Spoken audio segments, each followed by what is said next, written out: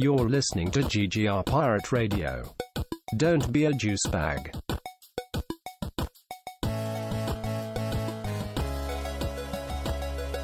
swear to God, it is. Let the music play. He won't get away. Oh, sorry. I feel like you need like one more name. It needs to be like TK something. TK421. Do you copy? TK421. I don't know. Pick one of my millions of last names I've had in the past 10 years.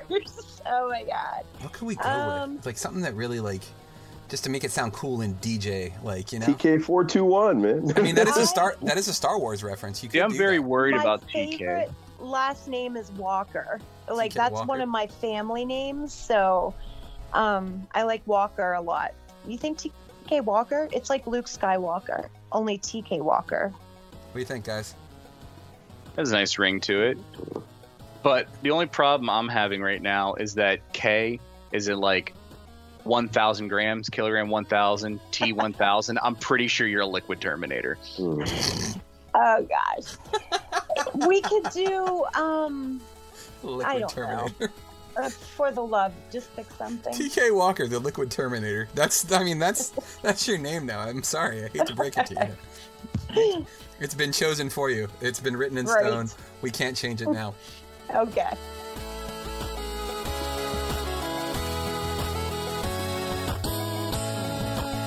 Okay, hey kid, you're a good player, kid.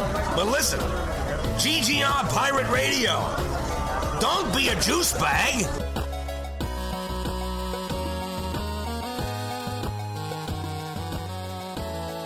You're like, yeah, it's the third movie, but it's really the sixth movie, and I was dying. Like it was.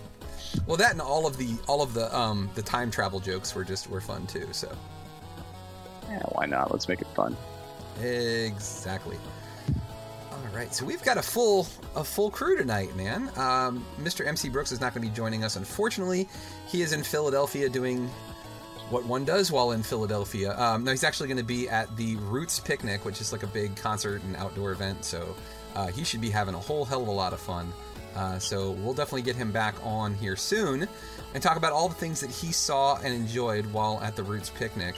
But joining me and Steve on this episode of GGR Pirate Radio, well, actually, it's going to be kind of a combination. It's GGR Pirate Radio, but we're going to be talking about the Geek Sheets. We'll probably be talking about some other nerdy and geeky things like we always do. But we've got our newest contributor, which, if I remember correctly, she's going by the name TK, which just sounds cool. Like she's from the future, you know? Which works perfectly, because we're going to be talking about stuff from the future. Yay, hi guys. and also joining us, we have the illustrious and talented and well-known and diversified Mr. Ulysses E. Campbell. You may have heard him from such shows as Fantastic Forum or Arlington in the Morning. Maybe you saw him at Escape Velocity this past weekend, the Museum of Science Fiction's event that was held at the Gaylord Resort there in National Harbor. But he's here with us tonight because he's a great guy, and I asked him last night at like 8 o'clock, I was like, hey, can you do me a favor? Can you be on the show tonight? Because Marcus isn't going to be here. So he said yes, so we have to thank him. So Mr. Ulysses Campbell, yay! Well, thank you very much for having me. It's always a pleasure to be on such a finely produced, high-quality show as this one. Thank you. You do know that you're on GGR Pirate Radio, right? Indeed, I do. just making sure I'm putting that out there. There are a metric ton of great movies that seem to be coming out here soon as far as being a sci-fi fan. We're going to talk about that, but we're also going to talk about, in conjunction with that, both myself and Mr. Ulysses E. Campbell, the aforementioned Mr. Campbell, were at Escape Velocity this past weekend, which was a science fiction convention, but also science convention, because people from NASA were there. It was pretty cool. So we're going to be talking about that. We're going to tie that together with our episode of the Geek Sheets that we got. So strap yourself in, guys, because we're about to go back in time or forward in time. I don't even know what's going on anymore, but we're talking about the Geek Sheets. We're going to be talking about other nerdy and geeky things. It's friggin' fantastic. But this is GGR Pirate Radio, and we're starting right now. We are starting in 5, 4, 3, 2, 1. Broadcast starting. Good job. You're listening to GGR Pirate Radio. Don't be a juice bag. You run around this city like it's your damn shooting gallery. Yeah, what do you do? What do you do? You act like it's a playground. You beat up the bullies with your fists. You throw them in jail. Everybody calls you a hero, right? And then a month, a week, a day later, you're back on the streets doing the same goddamn thing. So you just put him in the morgue. You goddamn right I do. This is called Pirate Radio. And as the puck drops, the words that DC fans have been waiting to hear since 1974, the Washington Capitals are the 2018 Stanley Cup champions. $10 for a BJ, $12 for an HJ, $15 for a ZJ. What's a ZJ? Yeah, that's big man. You can't afford it. This is called Pirate Radio. Lady, I'm afraid I'm going to have to ask you to leave the store. Who the hell are you? Name's Ash. Housewares. Four-leaf clover. Make a wish. Wish you weren't so fucking awkward, bub. This is called Pirate Radio. Before we get started. Be like, oh, these are stupid guns. Guns are for jerks. It's like, yeah, no, action news.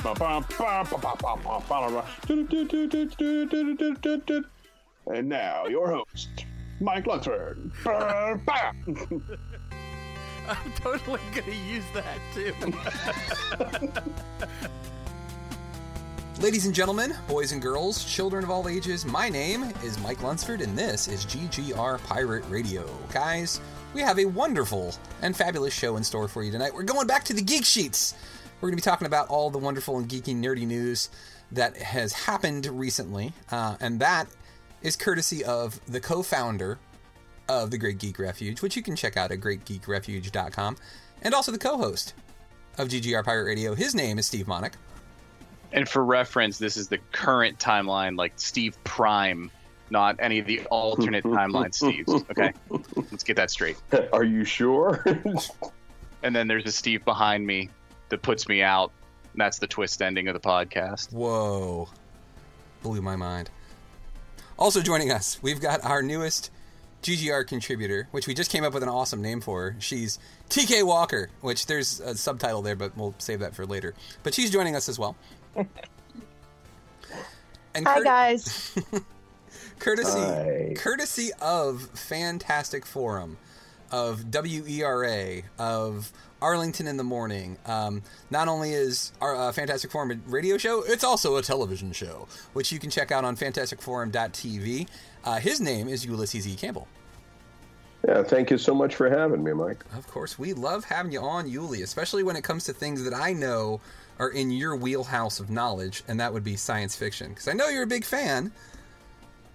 Indeed I am. Because we were just at an event. Let me tell you, guys, let me paint the picture for you here just a little bit. So, Steve, you've met Yuli in person. TK, you have not gotten to meet him yet, but I'm sure you will very, very soon.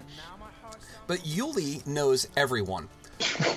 So you go to an event, right? And this guy, I mean, like, first off, he's already a politician. Like, he needs to be, like, a higher level of politician because he's shaking hands and kissing babies every event we go to. He's just like, hey, how are you? All right, great to see you. All right. Hey, haven't seen you in a while. Hey, let's take a selfie. Like, this guy fucking knows everyone. It's insane. Like, we're walking through the hallways and, like, everybody's like, oh, shit, it's Yuli. And he's like, hey, how are you? Like, winking the gun and everything. Like, seriously. Like, you know I was so impressed by that. MC and I were just like marveling at this, just like leaning back and watching you, just like glad hand everyone. I was like, wow, this dude has got it figured out. And we're just like, we're like these awkward nerds behind you that are just like, hi, we're his friends.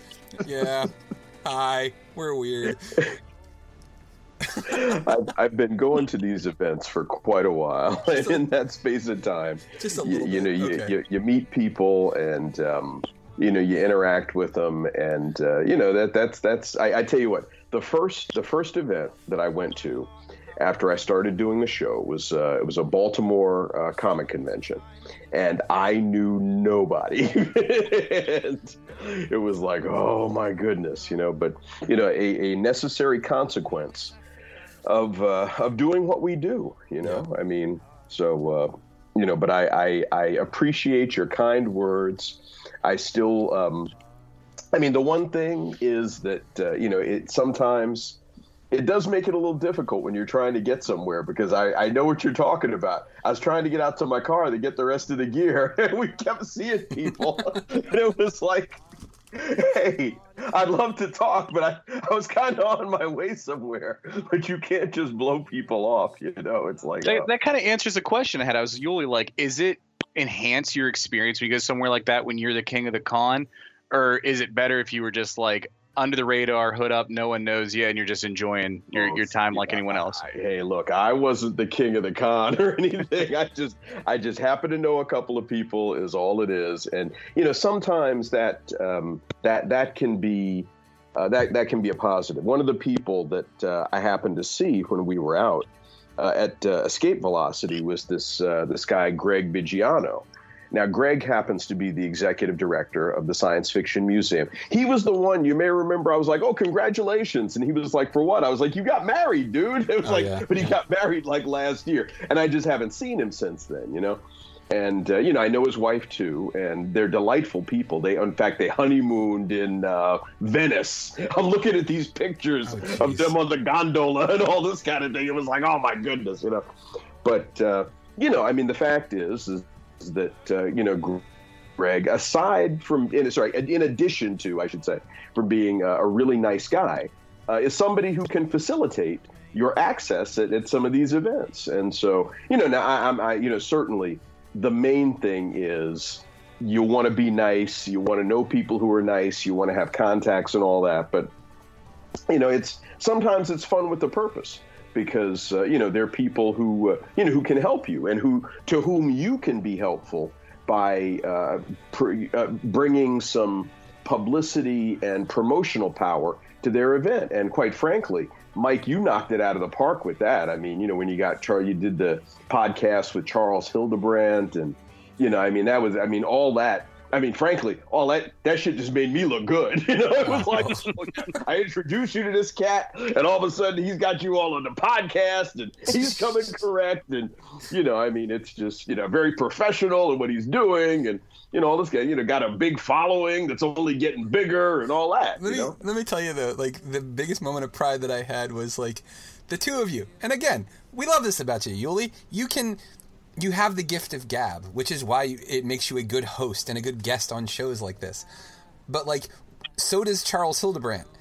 And the two of you get talking, and I'm just sitting there on the sidelines, and I'm just like, well, I ain't got shit to do. So, literally, what I start doing is I grab my phone and I start researching the next person that's going to be coming to the show, right? I'm looking up Morgan Gendel, the guy who wrote Inner Light, right? Because I want to know what to talk to this guy about. And Charles gets kind of shitty with me. He's just like, are you going to ask me a question? And I'm just like, this motherfucker. I wanted to get mad at him, but I understood what he was saying. So, and then I threw a question at him that knocked a pause into him. And I was very proud about that. Because he was just like, he was like, are you even paying attention, Mike? I was like, yeah, as a matter of fact, here's my question for you. Here's this thing that you think about science fiction. What do you think of the modern aesthetic is the new thing that they're using? And he was just like, and I was like, yeah, I wasn't paying attention, was I? I was so busy worrying about the levels. I wasn't paying attention to that. And I had Ted Schneider in my ear from the frickin' booth talking about, your second guy is okay. Your third guy, he needs to be turned up a little bit. And you need to be turned up a little bit. And I was like, oh, okay, wait a minute. Yeah. Yeah, because Ted had sworn all up and down to me that he was going to be able. Don't worry if you're too low. I can fix it from the booth. Yeah, and I'm thinking, but I can't say that because he can't be heard, but I can be heard if I speak up. So it's like, oh my goodness. So now you guys are getting in behind the scenes of what happened when we were doing our live Fantastic Forum episode.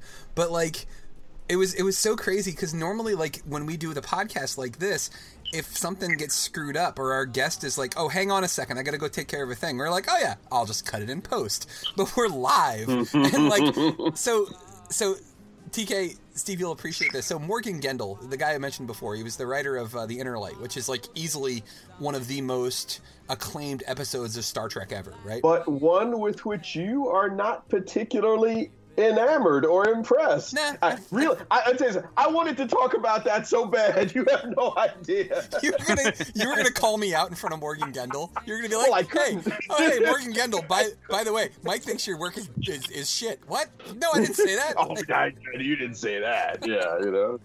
So Morgan Gendel, right? So he shows up, and the whole time that we're doing this interview, right? He is like, I gotta go. I have happy hour to go to. And like, all I can think of is like, man, this guy's a drunk. Like, he's like, guys, I gotta get to happy hour. And I'm like, easy, Shakes. It'll be all right. You know, do you need a shot of something?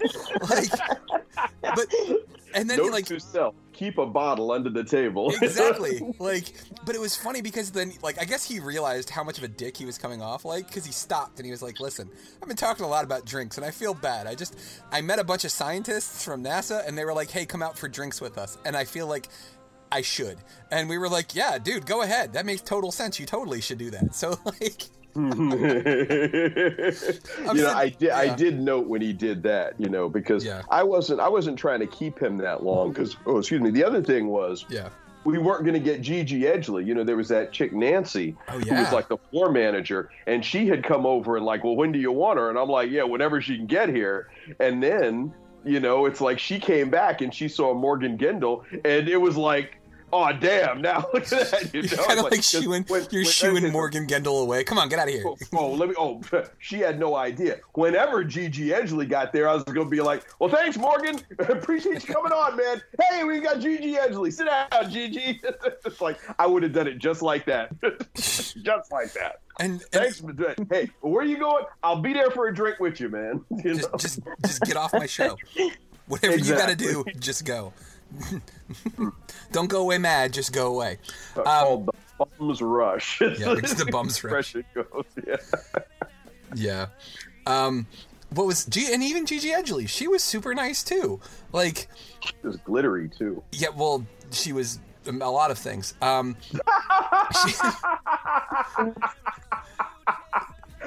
only laughing because I know what you mean. Yes, which it's something. We can keep that to ourselves. It's something. Let the audience wonder. I'll keep it. We were very excited to have Gigi Edgley sitting there with us, and so was she. Yes. Oh my god! See, I knew I should have been there. I mean, you guys need me to come and chaperone for you all. I was engaging her, much of that time, and in fact, there was something because I don't know if you noticed, but she came and she sat down. And then I kind of put my arm around her chair. I was just about to mention that too. Like LL Cool you over here. Like he just like real subtly just like slides the arm around. He's like, "Hey, how are you, Gigi Edgley?" And I'm just like, "This motherfucker." Like, well, we had met before. As part of what it was, It was at the first Escape Velocity. And let me tell you something. We were hanging tough. They had like this VIP party. In fact, I was asking that dude Nico like about Friday night because I was like, "Whoa, what's up?" But apparently Nico doesn't do. He's he's more the businessy type, and he feels uncomfortable at like going to the party and whatever. I was like, "Dude, you need to hang with us." I said, "We'll break you of that. Don't worry." I said, and then he's looking on the on the official schedule. I was like, no, fuck the official schedule, man. I said, you in a position to know, is there a VIP party? I said, because I want to know. It was a VIP, it was on the top floor of the Gaylord and all that. It was dope, Mike. It was dope. I mean, all the people were there. Gigi Edgley was there, and Adam Nimoy, and God, who else? But all the people they had were there, and we were drinking and partying, and it was a whole lot of. I even saw somebody I knew. It was a cat that I went to high school with, who was working security, and he was all like, "Go ahead on, man. Oh, hey, this is how I roll, dude." And all this. So it's like... Needless to say, Escape Velocity was a lot of fun, and it was such a diverse show. It wasn't just like well, here's some comic booky stuff, and here's a model of the Enterprise. Which, by the way, I took like 85 pictures of that model because like it was everybody did. It was a replica of the filming model that they used from Star Trek: The Motion Picture, and it was so detailed and it was beautiful. It was awesome, and like you could look in the windows of the thing into the ship. Oh yeah, it was so cool, and like that was awesome. But like, not only do they have the nerdy things, I mean, there were guys who were drawing things. You could buy art down there, just like you can at any Comic-Con. But there were also, the panels were just incredible. Like, one of the panels, they were talking about like the legalities of science fiction technology. So like, if you created artificial intelligence, like how would that work legally? Like, what kind of problems would you get into if, like, you know, like an AI robot like murdered somebody? Like, it was really, really interesting. And like, awesome. It really was, dude. It was such a cool event. And I'm telling you right now, Steve, you might have to come down next year for this, because this was so cool. And this is such a GGR thing, because it wasn't just, hey, here's this thing, let's make a lot of money doing this. These guys were doing this to, like, they were trying to inspire education too, because they call it STEAM instead of just STEM, the science, technology, engineering, math. Yeah, science, technology, art, engineering, and math. Yeah, so they call it STEAM, and like they're advocating all these great things, and they're trying to spread awareness, but they're also trying to eventually build this brick and mortar science fiction museum in the DC area. And like, I just envisioned them finally having that and doing events like that there, and having guest speakers and people from NASA, because science fiction is nothing without science. And everybody I ran into was cool. Like, everybody that works with that event was just awesome. They were all super friendly. They were all super nice. They all wanted to like help as much as they possibly could. Like, that's what I wish more conventions were like, instead of just this like bold-faced cash grab. Like, oh, you want to meet this person, it's going to be $500. Like, I saw there was an ad up, right? If you wanted to meet Sylvester Stallone, just meet him, just shake his hand, $500. Like, how ridiculous is that? Like, he doesn't already have millions of dollars. It's a lot less expensive to get your hands to smell like bacon. I can tell you, just go to the grocery store. It's real easy. Oh yeah. Hey, one thing I want to throw in about Escape Velocity, and you sort of touched on this, but the fact that they have these NASA scientists, and I mean, that is absolutely crazy that you have. I mean, and there were a bunch of them who were there, and in fact, I'm looking up because I want to get this guy's title right. Okay, yes. Dr. C. Alex Young, okay? Yeah. He is the Associate Director for Science in the Heliophysics Science Division at NASA's Goddard Space Flight Center. When I met him, I said, I don't really understand all that shit, but it makes you sound smart as hell, dude. I mean, it's like, damn, you must be smart. They got like heliophysics and, all this kind of thing. I don't even know what the hell that is, but whatever it is, that's some like Reed Richards type of stuff, It's like, and to an individual, the other thing that I think is noteworthy about the actual scientists who come out to an event like this, they will tell you that what inspired them to get into their chosen field of study was some element of science fiction, some TV show, some movie, some bit of science fiction literature. To an individual, all of them were inspired by science fiction. Yeah. It was, and not only that too, is watching these guys do the same nerdy giggle that I did when you saw the Enterprise light up that first time, and like it powers up and the warp engines come on, and you're like, oh shit, it's about to go to warp. Like, these guys were doing the same thing. They were just as excited about it, and it's just this awesome shared event that everybody had, and it was awesome. It was really awesome. And yes, TK, I'm trying to make you jealous because you should have been there and you weren't, and I'm disappointed. I know. I'm sitting here. So this guy is really awesome. He mentions his cats in his bio on the webpage. Do you guys see that? Are you talking about? It says Dr. Young. Yeah. Dr. Young is married with 3 cats. So just to let you know. Married with 3 cats. Yeah. Good Lord. As long as he said with, not to.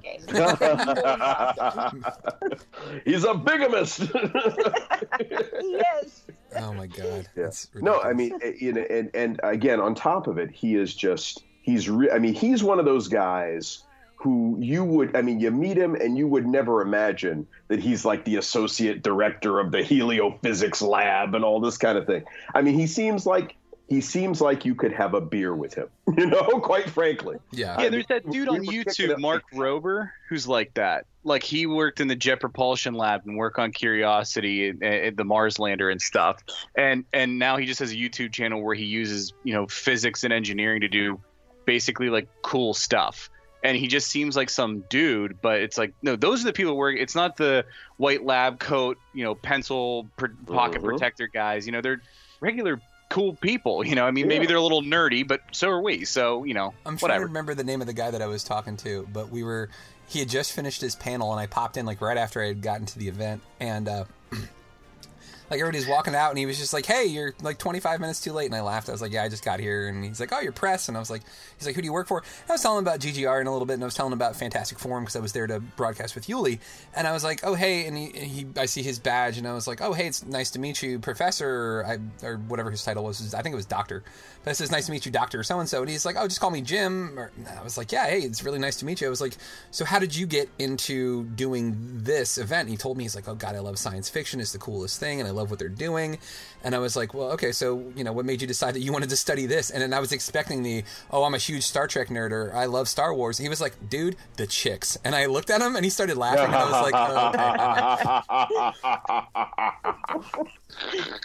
But like it was a cool event, man. And like, I really think that I want to do everything we possibly can to help support this event for GGR. And I, because I want to be there when they cut the ribbon. Me too. At this freaking museum, man. I just, because this is something that is genuinely worthwhile. And in fact, one of the things that really pisses me off, it's like,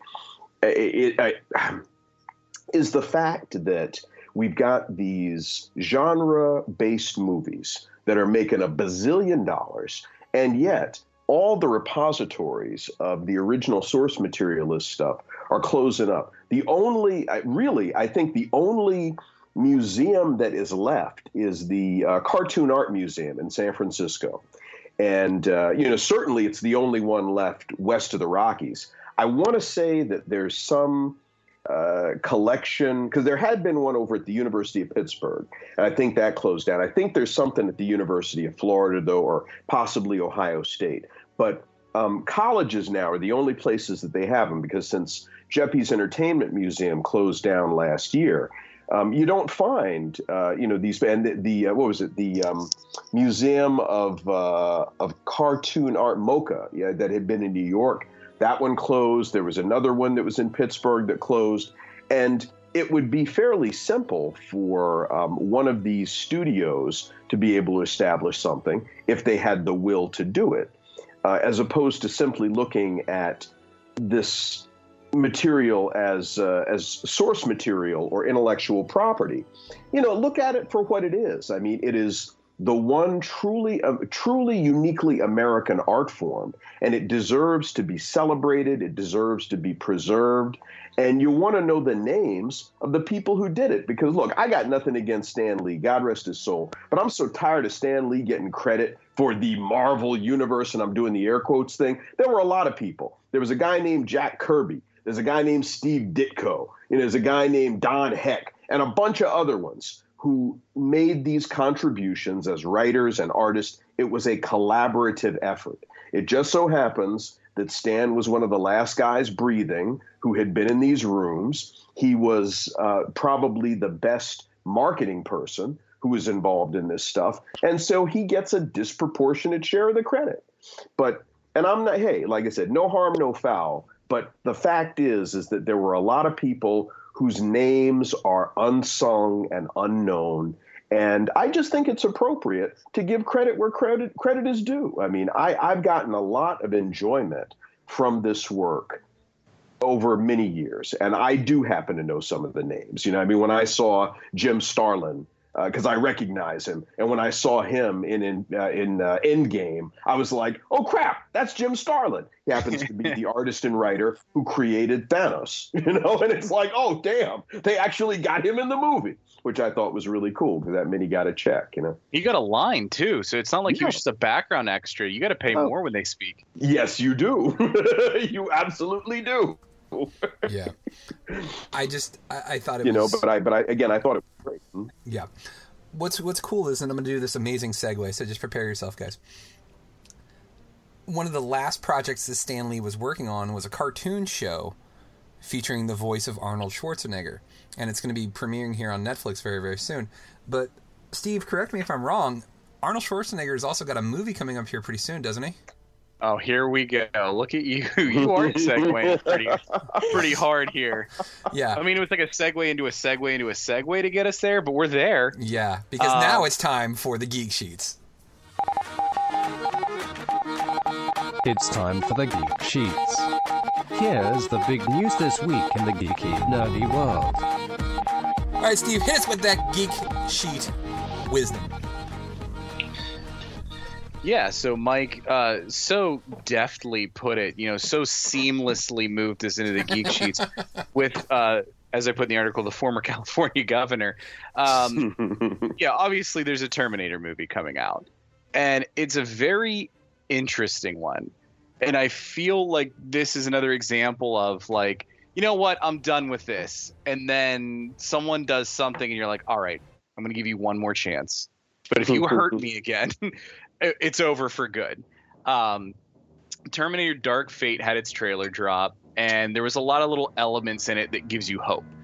James Cameron's producing, and he helped craft the story. That's the main one. Yeah, that's the big one. But it also kind of seemed to me, and I made joke about it in the article, but it does seem like they're picking up some of the elements from the past three films that weren't as good, and picked up the elements that were neat in them. And they're just kind of like, all right, we're gonna take a little bit of A, a little bit of B, a little bit of C, and then put it into an actual good movie. They got Tim Miller, the dude who directed Deadpool, is directing the film. Obviously, the big thing in the actual trailer itself is Linda Hamilton's clearly going to be kind of the main character. They have She's now the Kyle Reese character almost. Yeah, I think that's what they're hinting at, is that the girl that the cyborg Mackenzie Davis is I forget the actress's name, but the little gal that they're like kind of dragging around, Linda Hamilton specifically says like, I was you at one point. So I'm kind of thinking that like John Connor's no more, or something has changed, and this girl is going to be birthing the new like humanity savior guy, and Linda Hamilton is literally like Sarah Connor is now the Kyle Reese figure. Or she is the new human savior person. Like they could be doing that too. I mean, like it's, I'm down with this because I feel like it's got more than just Arnold, because I feel like that was the only thing that the other ones had, other than the one with Batman. Why can't I remember his name right now? Christian Bale. Thank you. Terminator Salvation. Thank you very much. Yeah, like it's a little more legit this time around. I feel like you've got enough people that this is going to be good, but like at the same time too, like is anybody else kind of feeling that maybe this is just kind of the last gasp of Terminator, that like maybe this doesn't need to keep being a franchise? Because I don't think it wasn't so much that like people were like, oh, these movies are crap, these movies are garbage. I think everybody was just like, hey, 2 Terminator movies were dope, and that was enough. And every other one after that was just like, you can't keep doing the same thing over and over and over again and keep upping the stakes with a new, cooler, sleeker, different design robot. Like, there's only so much you can do. And I feel like they've kind of explored it to about as far as they can go. But you know what the problem is, though, Mike, and I absolutely agree with you. But and I'll tell you what, I might have been where you were up until I was talking to, shockingly, Michael Biehn about this. Oh, okay? That's right, yeah. And you know, he because I'll tell you something. Just dropping that in there, name dropping and shit. I was talking to Michael Biehn. It is like I is. do every Sunday. We weren't having dinner or anything, although his wife is delightful, I must say. But yeah, so and because I'll tell you what, Michael Biehn has worked with James Cameron enough that it's like, oh my God, this guy knows. In fact, did you know that apparently James Cameron wanted to have Michael Biehn in Avatar? He wanted to have him play that freaking crazy colonel guy or whatever who had the scars on his face, who was like the big bad. But they felt like, having Michael Biehn and Sigourney Weaver in the same movie playing these roles, it would have took a little credibility away from the whole thing. So they said, you know what, we got Sigourney, we can't have you in this thing. But anyway, he put a great deal of stock and faith in James Cameron being the person, because James Cameron hasn't been involved since like the original, really, and the thing basically went off the rails lately. But even though, yes, every one of these things, the objective is to make money, but you also want to have something where the source material is respected and, the people have some sort of idea as far as what they're doing. And I think that James Cameron is going to be able, of all the people who could potentially do this, this is the only reason that I'm willing to give this a chance. In fact, I didn't even really see all the last Terminator movie that had what's-her-face from Game of Thrones and Jai Courtney and all this stuff. It came on cable. I watched part of it. I was like, yeah, whatever. It's like, but this is a different deal. TK, as the lone female representative on the show, how do you feel about Terminator? Are you a fan? Is this kind of like meh to you? Like, are you excited about this? Tell us how you're feeling about all this. I stopped watching them with the one that came out in the late 90s. What was that, 2, 3? Yeah, that was it for me. And I refused, for the same reason that I won't watch the middle Star Wars, the ones with Jar Jar Binks. I don't want it to ruin things for me. I want it to be left where it was, and I loved it. So if this lives up to that standard that I have, I'll watch it. And the Star Wars movies, I watched the new ones and loved them. And I felt like those lived up to the standard that I had with Star Wars, but I won't watch the middle ones. Revenge of the Sith wasn't bad. Yeah. That might be the only one worth watching, just to watch Anakin Skywalker turn into Darth Vader. That was pretty cool. Well, turn bad and kill all his friends. Yeah. It was a very dark movie. It is. But yeah, super uplifting. Yeah. I have failed you, Anakin. I have failed you. I don't know if you don't think it'll ruin it for me, but I just don't want to be disappointed. So I didn't watch. I saw one of the newer Terminator movies, and like you said, it was on cable one night, and I watched like 2 seconds of it, and I thought, oh gosh, no, can't do it. So yeah. But if this lives up to that, and I think it will, it looks good. All the things that I'm looking at, but we'll see. Yeah, I'll let you guys watch it first. I haven't seen any of the other ones other than the one with Christian Bale. I've seen that one, and I want to say it was the third one where Rise of the Machines. Yeah, with the female Terminator. Because that was the one with what's her face, who's in Homeland. Yeah, I can't call her name. Yeah, exactly. Yeah, Claire Danes. Yeah. The only reason that I've seen that one is because there's a director's cut of Terminator 3 Rise of the Machines with Arnold Schwarzenegger doing commentary, and it's the funniest shit I've ever heard in my life. You guys might have to go out there and find it just for this, because at one point he's just doing his I'm just gonna keep talking Arnold Schwarzenegger thing, and it's the part where the female Terminator is trying to distract the guy behind the counter at the Quick Stop, and makes her boobs bigger, and Arnold is like, yeah, so we did this part because we know that men like to look at big boobs, so it makes me laugh, and I thought it was a good scene. And the director with him, you can just hear the director, he's like, yeah, no, that was a great scene, yeah. And Schwarzenegger, I thought you were gonna say you just hear the director going, yeah. Yeah, I mean, that's pretty much what it was. But it was just Schwarzenegger, just so this part was when I was looking at the robot boobs, and then she made them bigger to distract everyone, and it was great. And you're just like, Jesus Christ, Schwarzenegger. The only thing that really the first one was a beautiful work of art, and big surprise, but and of course they defeated the whole purpose of the first movie, because, Kyle Reese says one-way trip, they blew up the machines and the lab and, and then all of a sudden this so-called one-way trip where nobody else can come. All these people keep coming back in time. It's like, well, clearly the timeline hasn't changed, so we're going to come after.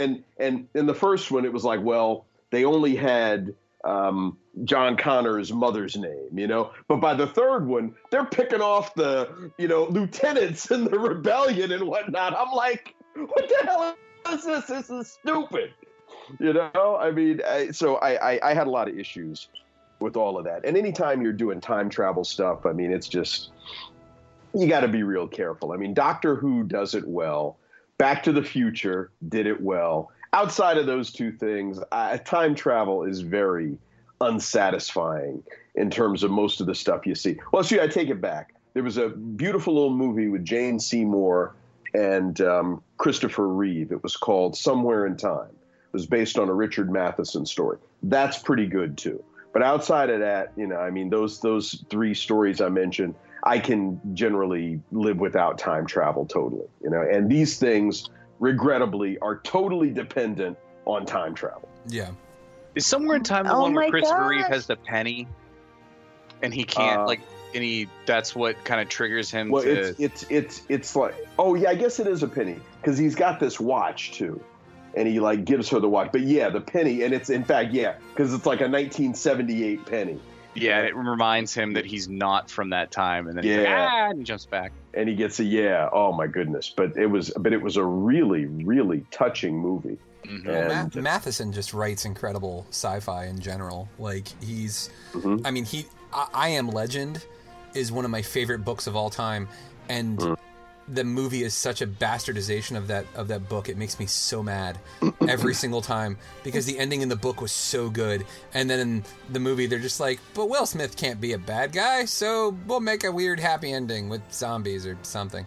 And it made me so friggin' angry. I was like, this could have been amazing, and you guys just tripped all over it. Have you ever seen the Vincent Price version? Is that the Omega Man? No. That's the Charlton Heston version. Oh, okay. Last Man on Earth is the Vincent Price version. And that's pretty good, too. Omega Man, though, is my absolute favorite. Oh, yeah. I mean, and the music in that one is just off the chain. Yeah. Oh, my God. I managed to finally find the soundtrack to that. Like, whew. I just, kind of to go back to Terminator, I feel like no matter what they do at this point, it's gonna end up being a disappointment no matter what. There's no way that they can do another Terminator flick that's gonna be lights out. They can't top T2. It's not gonna come close. No, it's James Cameron. It doesn't matter. It's James Cameron. Oh, what do you mean doesn't matter? I don't think Cameron's not gonna. Just because you have James Cameron attached to this thing does not mean that it's gonna be amazing. Wait, James Cameron is the originator of it. I mean, that's like saying, you need to repair the Mach 5, and you got Pops Racer, and but Pops isn't necessarily going to be able to fix it. Of course he is. Of course. He built the damn thing. Of course he's going to be able to fix it. But did you guys watch Stephen King's version of The Shining? Remember when he did that one, and it was horrible. Oh, the made-for-TV ABC movie one? Yes. Oh my God, it was so bad. It was it was accurate to the book, but it wasn't nearly as good as the movie because it was missing that same punch. Yeah. Right. So I mean, I agree with you, Mike. I think it's going to be a disappointment. I mean, we'll see. But Julie, I appreciate your hope though and optimism. It is nice. Well, I'll even it out and I'll jump on Yuli's side. So it's 2-2. I'm going to give it a chance. I'm willing to let it speak for itself. And they're smart about it because they're saying there's 3 crappy ones. They never happen. This comes right after Judgment Day. Forget all that other garbage. But it does seem like it's setting itself up for a little bit of trouble, because just like both Salvation and then Genesis, they were like, this is the first in a trilogy, and neither of those happened. And this one's like Dark Fate. We're going to set off a new trilogy of Terminator movies. And there's a liquid metal and regular hybrid. And there's one that Is it a human? She thinks she's human, but is she human? Haha, we don't know. Like, those are things we've all seen before. So I'm hoping the mediocre trailer and what they told us are just the stuff that's like, look, we got an amazing plot here. We need to just get people on board with the Linda Hamilton and the James Cameron being on board, and then the plot will hit them. But we're keeping it close to the vest because we don't want to spoil what's going to happen. It's time travel. It's crazy. Cameron's behind it. Let's keep that close to the vest. I'm willing to give them the benefit of the doubt on that. Yeah. Okay. Fair. I mean, I'll still watch it. I mean, I love Schwarzenegger. Period. Even when, at his cheesiest, he's still just incredibly enjoyable to watch, and I'm all for it. I love what he's been doing lately. With his celebrity, instead of just being like another guy who is like, hey, I'm out here signing stuff and charging $500 a pop. No, he's really trying to do something to try to help the world with his celebrity. And I'm down for that, just for that reason alone. Plus, those first 2 Terminator movies, in my opinion, are works of art, and I'll give this one a shot. But at the same time, I don't think it's going to be missing something no matter what. And it's not anybody's fault. All shows, all movies, all stories, all books, they get to a point where you've told the story and you can't go any further. And I think that's what they've done with Terminator. And they're trying to squeeze more blood out of the stone. So, you know, I would agree with you, except that I've seen Star Trek 6. And, you know, I mean, certainly I'd say something. After Star Trek, because I didn't even see Star Trek 5 in the theater. And it's like, oh my God, I'm a huge Star Trek fan. But Star Trek 6, that was, and there was a line of dialogue that Spock had that sort of exemplified the whole thing. He said to Kirk when they first talked about the mission to go and, sort of overture to peace to the Klingons. And he said, only Nixon, apparently it was a Vulcan proverb, but he said, only Nixon could go to China, and it's like, oh, damn, But, I mean, and that was something that was unexpected, but completely Star Trek-y, and they got a really good story out of it. And it was like, wow, how about that? I mean, again, the first overture to peace with the Klingons, which, if you've seen any episodes of Star Trek The Next Generation, you knew everything worked out great. And yet, they needed to bridge to that somehow. And, I certainly, arguably, if you've seen any of the J.J. Abrams Star Trek movies, you could believe that Star Trek has seen its last best days and that all of that is behind it. And then yet, wait, and then here we go, apparently Star Trek Discovery, which, has been very well received. So I don't know. I mean, art is such that there's always, somebody else is going to come along, I was talking to a friend of mine today, and he and his wife just had their first baby about a month ago or so, a month and a half. And he was talking about how excited he was to be able to watch Star Wars with this little boy and all the stuff that he wants to do and all that. And I'm reminded that new generations come along and they rediscover that which we've already known and seen and experienced. And sometimes, it can be a surprise. And what they see, what they feel, how they go with it, and so maybe we're not done yet. And let me just say this. I hope he proves me wrong. That's all I'm saying. I hope he proves me wrong, because I would love nothing more than a badass Terminator movie that isn't a disappointment. So we'll leave it at that, and we'll transition to our next one, because there was another trailer, Mr. Monic, that came out. Why don't you tell us a little bit about the other trailer? I guess this is more of a teaser that we saw for this one. But what was that all about? Star Trek, you say? Yes. Yuli, you mentioned something called Star Trek in a new series. There's that little teaser that came out for Star Trek Picard. And I think teaser is the right way to put it, Mike. I mean, it really wasn't very long. It was like 30 seconds. It had a little bit of a voiceover and images of the Picard vineyard. It's really just getting you kind of amped that, like, oh, this thing's actually happening and it's coming. We saw, a glimpse of I guess, the retired admiral at the timing of this. So I think this is just more of a good conversation of what do you think they're setting up a little bit, and then what would you like to see out of the series? I'm actually going back and watching The Next Generation, like maybe in preparation for this. I don't know, maybe, whatever, call it that. But like, I'm going back and watching, and there were so many episodes of this where they really took Star Trek to places that the original series didn't, where it became more focused on individual character growth. And it's also nothing against the original series. This Star Trek The Next Generation got 7 seasons. The original series only got 3. So just by nature, it's going to have more content. It's going to have the ability to do more. But my favorite episodes are the ones where you get to really see a character change. And with Picard, my favorite stretches of episodes is it's 3 episodes in a row. It's the Best of Both Worlds, episode 1 and episode 2, when he gets assimilated by the Borg and then he gets brought back. But that episode after that, where he was so important. Oh, when he's because you saw he was fucked up. Yeah. Yeah. When he goes back to his family vineyard, he's staying with his brother. His brother's a dick, and they're fighting the whole time. And then, like, they're having a fight, and, like, Picard just breaks down.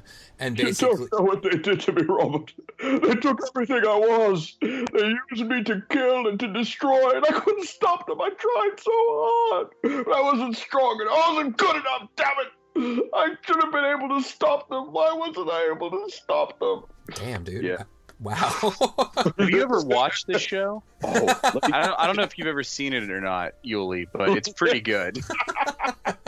Let me tell you, that scene there, because you're right, that made the Best of Both Worlds Part 1 and 2, because at the end of Part 2, you're like, oh, and he's okay? But he had like the patches on his head and whatever, and it was like, wow. But you saw how messed up he was in that 3rd episode. It was like, damn.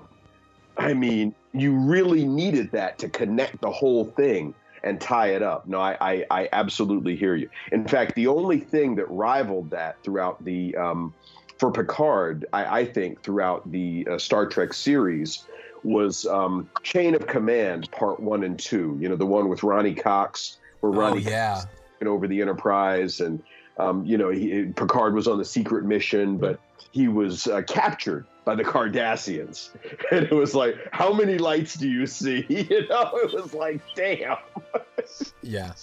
One of the things that, like, and kind of where I was going with this, too, to kind of tie it to Star Trek Picard, is I love what they do with his character throughout the series. As you see how strong Jean-Luc Picard is and how duty-driven he is. And I was watching an episode. It's a nothing episode. It's in season 5, and I want to say it's called the Best Mate or like something like that. Oh yeah, the one with what's her face with Famke Janssen. Yes. Yeah, Famke Janssen shows up, and she's basically this like genetically bred perfect mate. Like, she's empathic, so she can sense what her lover is feeling and becomes that thing. Not like physically transforms, but like is in tune with him. Here's the joke where I go, cool, so who did she play in the show? Jokes. So she basically falls for Picard. And like you can tell through the entire episode that she's throwing it at him. And she's just like, hey, you want some of this? And he's just like, oh no, I can't, that'd be inappropriate. Like, but you know he does. You know he wants to, and he doesn't. He's so duty-driven. And at the end of the episode, she basically says that. She's like, look, whether you wanted me to or not, I've bonded with you. And I don't want to be with this dude that I'm going to be betrothed to, but because of my sense of duty, because it's going to keep these two warring races from fighting any longer, I'm going to do it, but I'll never forget you. And you could just see Picard just like, oh man, like you could see like it beat him down. And like as the ambassador is leaving, he's like, how could you resist her wiles? You spent so much time. Was there even a moment when you thought about being with her and breaking your sense of duty? And he just looks at him and he goes, enjoy your time, ambassador. And that was the end of the conversation. Like, the fact that all of these things thrown at him, and now something broke him. Like, he's retired. He's living in the vineyard. Like, he left Starfleet. What could have broken Picard? And that's what I want to know. Like, they did a great job of slow rolling me on this, because I'm all in. Hey, one thing I want to throw in terms of another great Picard episode was a third season episode called Sarek, where Mark Leonard reprises his role as Spock's father. And but he's suffering from this rare condition that sometimes affects Vulcans called Bendai syndrome. And basically, he's losing control of his emotions. And so he and Picard mind meld so he can complete this one diplomatic mission. It's like his last diplomatic mission. And there is a beautiful, beautiful scene where Patrick Stewart gets to, kind of, he's in his quarters, and Gates McFadden is there as Beverly Crusher, and she's monitoring his responses, and he is flipping out because he's got these intense Vulcan emotions and stuff. It's one of the best episodes in the series, and one of his best performance sequences in that series. And I just had to throw that in there because I had mentioned Chain of Command, but I was like, oh, that one. It's like, oh my goodness. Yeah. I mean, the chance to see Patrick Stewart one more time chew all the scenery, because like the dude is just an incredible actor, and get to come back to this role. And you could tell that he was emotional when he announced this. He was like, I said that I did not want to be Jean-Luc Picard again. I thought this character was done. But when they showed me the script for what they had come up with, I wept. He's like, it's beautiful, and let me announce it. And he announced it right there. Like, the fact that you basically were able to win over Patrick Stewart is pretty damn impressive. So, like, I think that this is going to be a great series. TK, give us a little insight here, because we only know a little bit about you. We know you like Star Wars. Are you a Star Trek fan? Are you excited about this? Have you watched any of the new stuff? Were you a Star Trek The Next Generation fan when you were a kid? Oh my gosh. Seriously, I used to love it when I was a kid. But same thing. Like, I was always so afraid I would get disappointed, in the new stuff. So I just stopped. And I did watch, what year did the one movie come out? The 2009, wasn't that? Yeah, I watched that one, and that one was good. And I have not watched that new show, Discovery, but I want to, just because it looks really good. And sometimes I'll leave it on TV, and just like half watch it. But I think that this is going to be good. I agree with you with the characters, because Picard was always my favorite. And Data, I love Data. He was my favorite. But, that was a long time ago.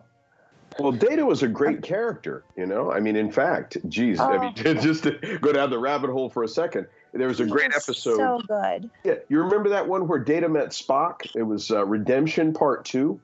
It was a beautiful oh my gosh. Yeah. Well, you know the names of them. How do you know? Where do you store all this information? Like, what the heck? Oh, somebody needs to pay me for Yes, I remember that, but Yeah. I don't know what series it was or anything like that. It's just like The Next Generation. It was yeah. Anyway, no, sorry.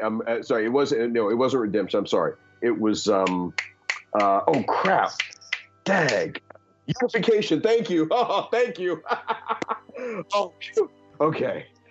Anyway, but and in fact, Mike, something that you mentioned is relevant with this, because it was how they wooed Patrick Stewart back to the role, and something similar with Leonard Nimoy, because he wrote a book in the 60s called I Am Not Spock, and he was trying to get away from the Spock character, but then like it was like in the 90s or the 2000s, he wrote another book called I Am Spock. It was like he had reconciled by that time and come full circle.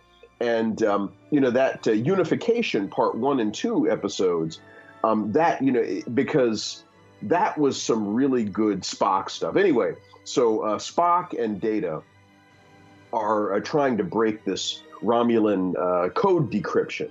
And so Data starts talking to him while they're working on it. And because, of course, Data has no emotions. And, he's realizes that Spock has forged a relationship with Jean-Luc Picard. And so he starts asking him about his human half, and, and it's just a wonderful exchange between them. And ultimately, because Spock admires Data. He says, look, you have no emotions, superior physical strength, incredible intellect. You've been given by design what most Vulcans strive their entire lives for. And then Data flips it on him. He says, well, but you are half human and in essence have what I've been trying for my whole life, Anyway, but then Data asks him, he says, look, as you examine your life, do you find that because he says you've chosen a Vulcan way of life, even though you're half human. He says, do you find you've missed your humanity as you examine your life? And Spock says, I have no regrets. And Data accepts it, but then he says, no regrets. That's a human expression. And Spock looks at him and he's like, indeed, fascinating. And I'm like, I mean, a scene that only those two characters could have played out. And that's the reason you go back to do something like that. So, trusting Star Trek, I got to believe that whatever they have Patrick Stewart doing, it is going to be something uniquely Picardian. And that character was big enough that you could get a lot out of that. Yeah. And I think that giving it this time, this gap from... When was Nemesis? I can't remember how old that movie is. It was early 2000s. I want to say like 2003 maybe. To give it enough time between those, I think is a smart move. And we're going to get to see how this all plays out. And I'm super excited about it. In fact, 2002 was Nemesis, yeah. Okay, so 17 years between series. So it'll be... I'm excited. I think it'll be good. And I hope we get more of the other... Next Generation crew. I hope we get to see Riker. I hope we get to see Worf. I hope we get to see Data. I'm pretty sure that we're not going to see Data, though, because I at one point I remember Brent Spiner saying that he's not in this, but who knows? Maybe it's all some sleight of hand, and it's all going to be a big surprise. I don't know. I'm sure they've got some great things up their sleeve. But Steve, we haven't heard from you on this one, man. What's your take on this? Yeah, interesting that you're like, because that's an interesting point about the other characters from TNG, and I'm kind of on the other side of that. I kind of want them to distance this a little from TNG because I think they have the unique potential, and this is the first Star Trek series named after a character. Yeah. And I think they need to dive headfirst into that and make this the character story. I mean, they're setting it up from the little voiceover we got where he's an admiral, he's retired, some serious crap went down, and he's almost just kind of like Yoda, like where he put himself into isolation because of whatever went down badly in the past. And, maybe he had to make some decisions that were atypical for his character, and I'd like to see Patrick Stewart do what only he could do with that character. And I really would like to see them delve into more of the psychological and philosophical side of things. When you have the larger cast, like in TNG or the original series or anything like that, it does lend itself a little more towards action. And I'm not opposed to having some flashbacks where we get bits and pieces of what had happened and use that as your opportunity for action scenes. But I want this to be more character heavy than action heavy. Okay. Let's kick off the next topic of the Geek Sheets. It seems like we always go, well, if we're talking about one, we got to talk about the other. So we just talked about Star Trek, so obviously we're going to talk about Star Wars. And I know this is a sci-fi article and a sci-fi podcast. Star Wars isn't sci-fi, it's sci-fantasy. I get it. But I write 3 pieces on the article, and this was the only thing I had. So that's how we're going with it. But any time I can talk about Star Wars, I like it. Knights of the Old Republic. I don't know if I need to say any more. Most people who are Star Wars fans know that, hey, they're going to make a KOTOR movie, and it's not done. Like, the script isn't even done yet, but Disney's finally stopped beating around the bush and go, Knights of the Old Republic? I don't even know what that is. Now they're like, yeah, we're making a movie, duh. No information on when it's released or how much of the old canon that's now Legends will be recanonized or anything like that. But this is just the perfect opportunity for rampant speculation on what this is going to be. I really think that, like, just a quick aside here, in tune with this topic, but I don't think they'll really actually go through and make a whole bunch of stuff canon other than this is the story.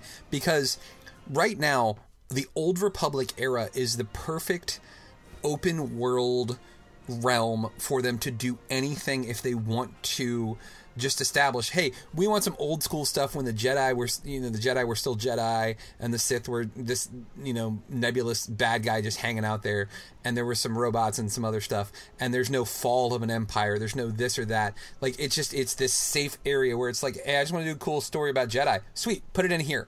Like, they probably won't do that because it's Disney, and Disney will want to have everything plotted out. But right now, the Old Republic era is this perfect spot because we know that the Jedi Order exists. We know that they're on Coruscant. We know that the Sith threat is out there, but we don't know exactly what it is. So it works perfectly because you can make it whatever you want, whenever you want to. And I, for one, I read a ton of the books because I'm a dork. I played a lot of the video games. And this storyline, the Knights of the Old Republic, the first one, is one of my favorite stories of all time. It is such an amazing story, and I'm so excited they're doing this. Like, I cannot wait to see who they choose to play Revan, who's going to be Bastila, who's going to be Malak. Like, I'm so excited about this. And anybody who wants to jump in can. Well, I didn't want to step on anyone else's toes or anything, Yeah. I said my piece at the beginning. Yeah. I was letting my dogs out, guys. I was on mute. I've been on mute. Hey, you hear that? Guys, listen to that. She did something that required her to make noise, and she put herself on mute. Yeah, I'm not in the hot tub or doing anything.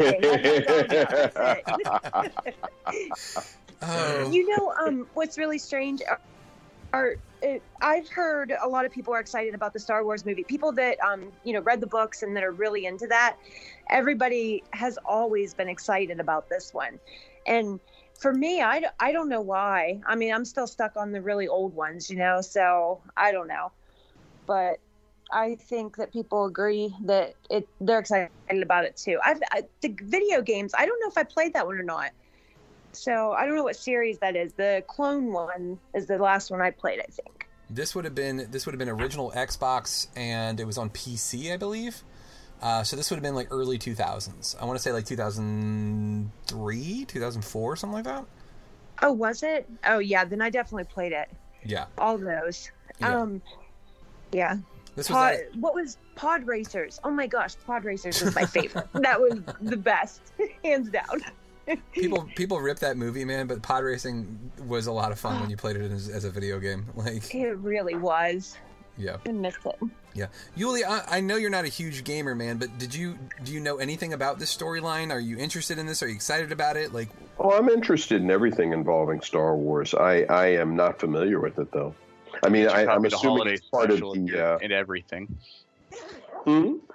I said, if you're into everything, I'll get you a copy of the holiday special. Let me tell you something. Now, it's funny you mentioned that. I actually watched that when it first came out. And I'll tell you right now, there's no reason for anybody to ever watch that again.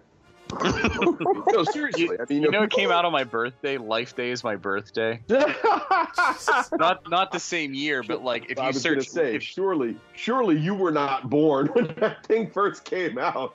No, sir. But if you search Life Day in Google, the date that it tells you, that is my birthday. Look, here's the thing. Here's the thing, all you young people. That was our first look at those characters since what is now called Episode 4, A New Hope. And it introduced Boba Fett. And at the time, there was a reason to watch it.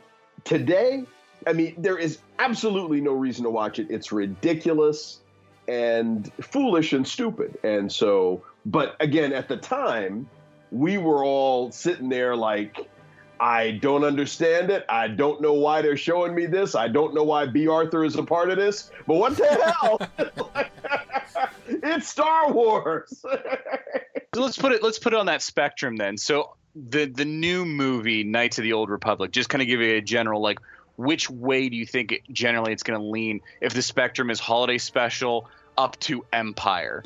like, which end of the spectrum do you think this one will lean towards? Well, I think it's probably going to lean more towards the good spectrum, I would imagine. You know, I mean, I don't see any reason why it shouldn't. I mean, based on what I've heard of the property, you know, because this is part of that. I mean, again, part of what has become known as the extended universe. And frankly, I feel like I got a leg up on that too, because I mean, you know, I was there when the whole thing started, and there was a book that was published. Originally, the whole idea was that this thing was, I mean, Lucas intended it as a low budget sequel to Star Wars, and it was called Splinter of the Mind's Eye. It was written by noted science fiction author Alan Dean Foster, and I read it because it was like, oh wow, new Star Wars story. It had Luke, it had Leia, R2, it had Vader, and a very entertaining story. And you know, again, before they knew exactly how popular Star Wars was going to be, because a bunch of people were like, this is a one-off and it'll be quickly forgotten. And nobody had really had any idea, you know, what this thing was, you know, poised to become. But, you know, the stories that came out of it, you know, the way that, again, you know, the same kind of way that science fiction inspired modern day scientists, you know, a lot of people got inspired by Star Wars. And so, you know, hence you have the extended universe, which has some really great material, great stories, and in some cases better than the stuff that they put out as canon, you know? So anyway, I you know, for those reasons, I think this is going to be fine. I mean, any kind of thing that true fans, Star Wars aficionados, you know, people who live and breathe this thing, create. I mean, it's going to be good. Yeah, and it's if I'm putting it somewhere where I think it's going to be, I think it's only fair to say that it'll be on par with the one-offs. I think a Rogue One or a Solo, kind of that level of quality, because these are not the same movies. Because like the trilogy and then the prequels all have a feel. They feel like George Lucas movies. Like they feel like they were written and directed by him. But that's the great thing about what Disney's doing, is they don't feel like that. They're new. They're different. There's different people giving different interpretations. So I think we may have a completely different interpretation on how this is going to feel. I'm really curious how they're going to lay this all out, because I'm not going to give the plot away for anybody who hasn't played it or read it or experienced it, but there is a reveal in here that is so huge that, like, if it's not done right, it's gonna fuck the whole thing up. And like, hopefully they don't blow that, because if they mess that up, it'll sour everybody to it and completely, because like it's gotta come in, I would think, because it's going to be a trilogy, right, Steve? They're doing a trilogy for this. I mean, that's how they always announce everything. Yeah. They haven't, I don't think, explicitly said this will be the first of a trilogy, but really all they confirmed is that they're working on a script and it's almost done. So they haven't had an official kind of like press release of like, here's who's directing it, this is when we're slotting it to come out. But they did recently give that timeline of, well, Star Wars is going to interlace every other year with Avatar, and there's this 3 Star Wars movies every other, you know, so I think that's probably that trilogy then, because the timeline fits very perfectly for a movie that's getting the script finalized. Yeah. Yeah. I mean, if this is a trilogy, the second episode is going to have a reveal on par with Luke, I am your father. And I can't wait. Like, I'm so excited. I think that if they do this right, if they do it well, this could be, I wouldn't say the thing that saves Star Wars, but this could be the movie that really, like, brings any of the naysayers back from The Last Jedi. The ones, which honestly, I really don't think there were that many. I really think that that's overblown. I think it was a small, very vocal minority that was anti-Last Jedi and that was anti anything Star Wars and was like, well, I'm never watching another Star Wars thing again because they ruined this franchise. Like, I really think that's a very vocal minority. But that was a reaction to the inclusion of diversity in it. Yeah. And I think that is a very sad commentary, partially on where we are socially and culturally, because everybody deserves to be able to see characters that resemble themselves, and particularly in heroic roles. And I don't have a problem if somebody wants to depict women or people of color or, people who are embracing alternative lifestyles. And let me tell you something. I'm 55 years old. I'm getting ready to be 56 years old in another 2 weeks. Okay. So I'm from a different generation, and I'll tell you what, I've gotten to a point where there are a bunch of jokes I can't tell anymore because there was I'm just putting this out. It is what it is. There was a point where you could always make fun of gay people. That was going to be fine. Nobody was going to stand up for gay people. You could tell as many jokes, you could whatever, And the fact that we have gotten beyond that to where a majority of people in this country are supporting gay marriage, I think that speaks volumes for where we are now. My experiences were a certain way. And so, there is a certain way that I look at events, but I also am determined not to be on the wrong side of history. So, it doesn't matter whatever my comfort level is or, any nonsense like that. People have the right. As long as they're living, without forcing their lifestyle on anybody and not, forcing anybody into anything they don't want to do or any kind of thing. We're talking about consenting adults. They have every right to live as they choose, and they don't have to ask my permission for anything, and that's perfectly fine. And as we move into the future, because I was having this conversation with somebody earlier today too, or maybe not my kids, but my grandkids for sure, are going to have less technology into their bodies.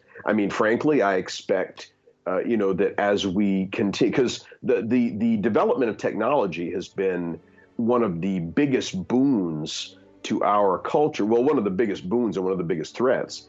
And, now I'm going to go out with all the original parts, but there are going to be people in the future who, hey, if there's some way to augment yourself, they're not going to have any compunction about doing that. And so socially and culturally, where we are is going to reflect a certain level of progressiveness. And, and people need to understand that this is a wave that you cannot stop. You cannot hold it back. You can't redirect it. Now you can rail against it. And I think that's part of what we're seeing now.